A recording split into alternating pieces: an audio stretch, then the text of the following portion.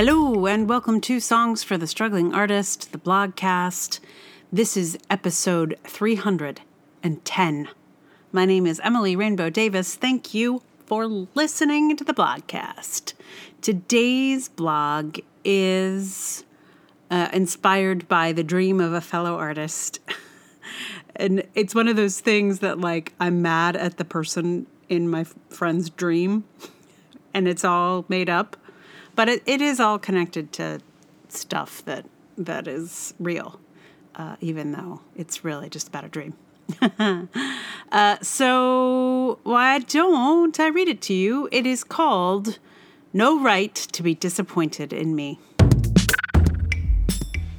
An artist friend told me about a dream they had in which one of their artistic teachers asked what they'd been up to in such a way that suggested great disappointment in this artist's achievements.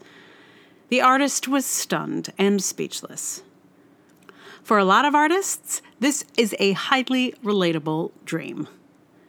Many of us had teachers or colleagues that felt we had a lot of potential in our youth. And while most of them don't come right out and say, "What happened?" we can feel their disappointment. They thought we were going to make it. And we didn't. How disappointing for them. I can tolerate this sort of thinking from bystanders. For all the people in my high school classes who told me to thank them in my Oscar speech, I do not carry your expectations heavily. I never thought I'd get an Oscar. I am not sorry I don't have an Oscar, and I'm not worried about my old classmates' possible disappointment that they never saw me make an Oscar speech. My teachers, though, those responses have always carried more weight. They wanted me to succeed. I wanted to make them proud. It's a bummer to feel I've disappointed anyone. But the thing is, when I look at this from the outside, at other artists' feelings of disappointing their mentors, I just get angry at those mentors. Do you know how people succeed in the arts?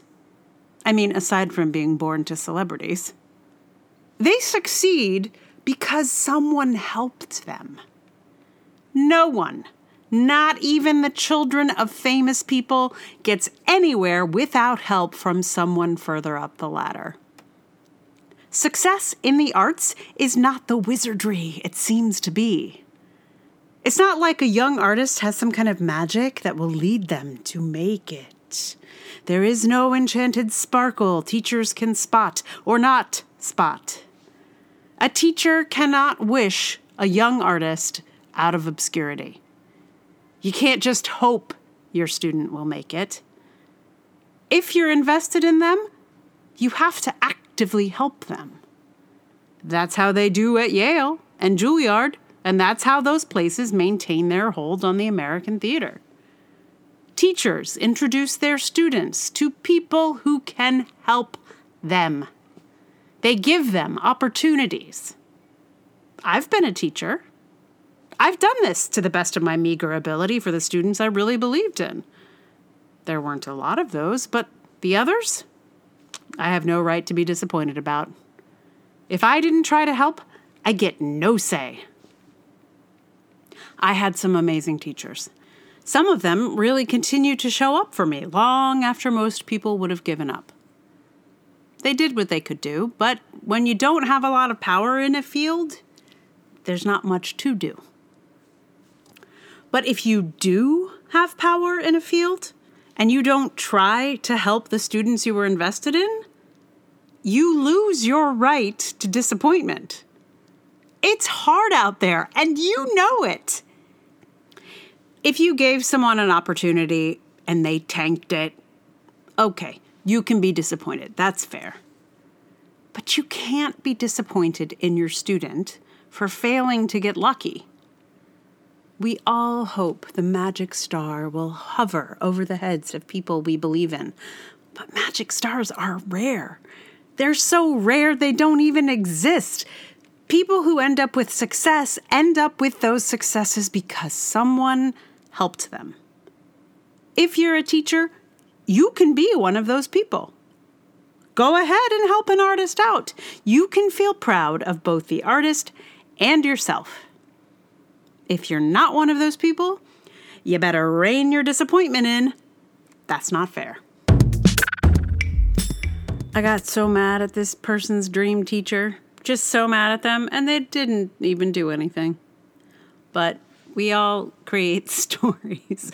Most of my teachers I haven't heard from in a long while, but I feel like one of the ones who was like one of my biggest champions in college, like didn't even seem to recognize me the last time I saw him.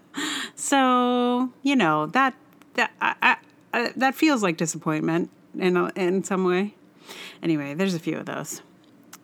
Time changes things, I suppose. Anyway, so song. What song?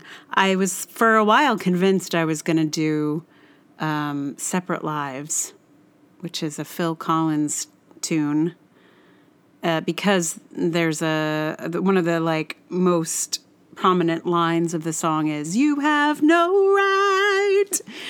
So I was like, "You have no right. It's perfect."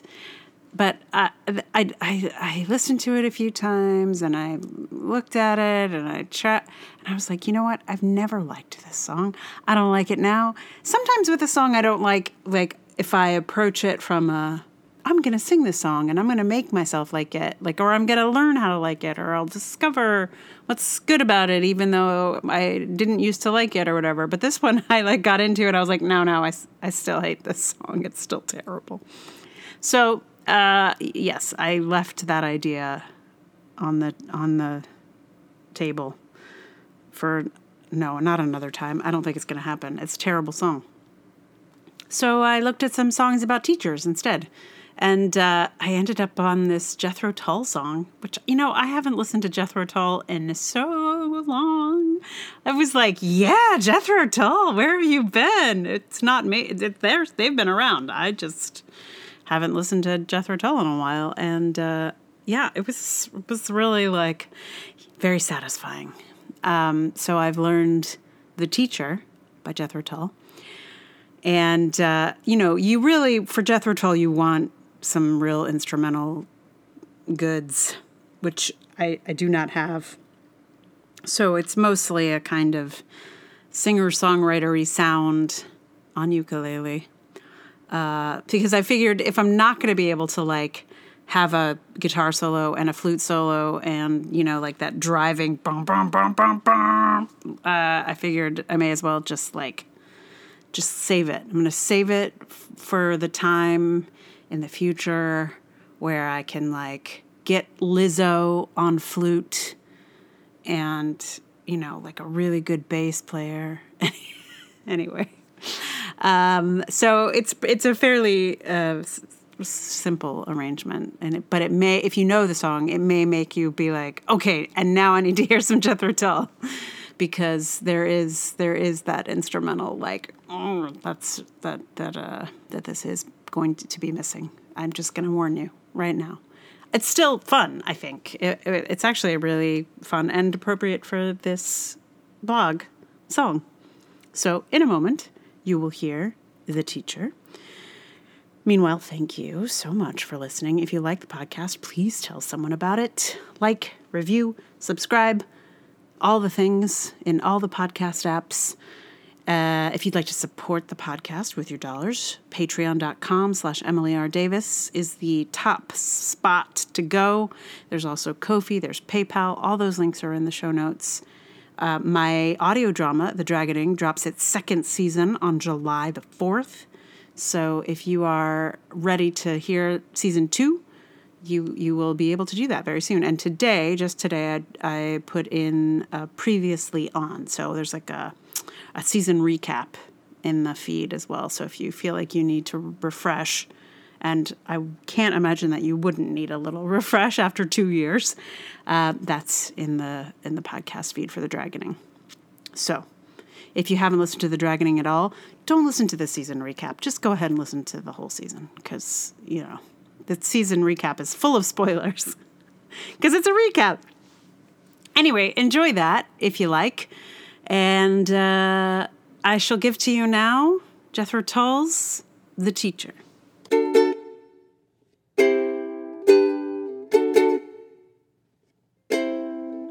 Well, the dawn was coming, heard him ringing on my bell. He said, my name's the teacher, that is what I call myself, and I have a lesson that I must impart to you.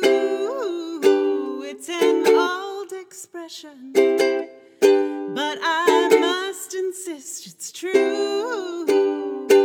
Jump off the ground, find yourself some fun. No sense in sitting there hating everyone. No man's an island and his castle isn't home. The nest is full of nothing when the bird has flown.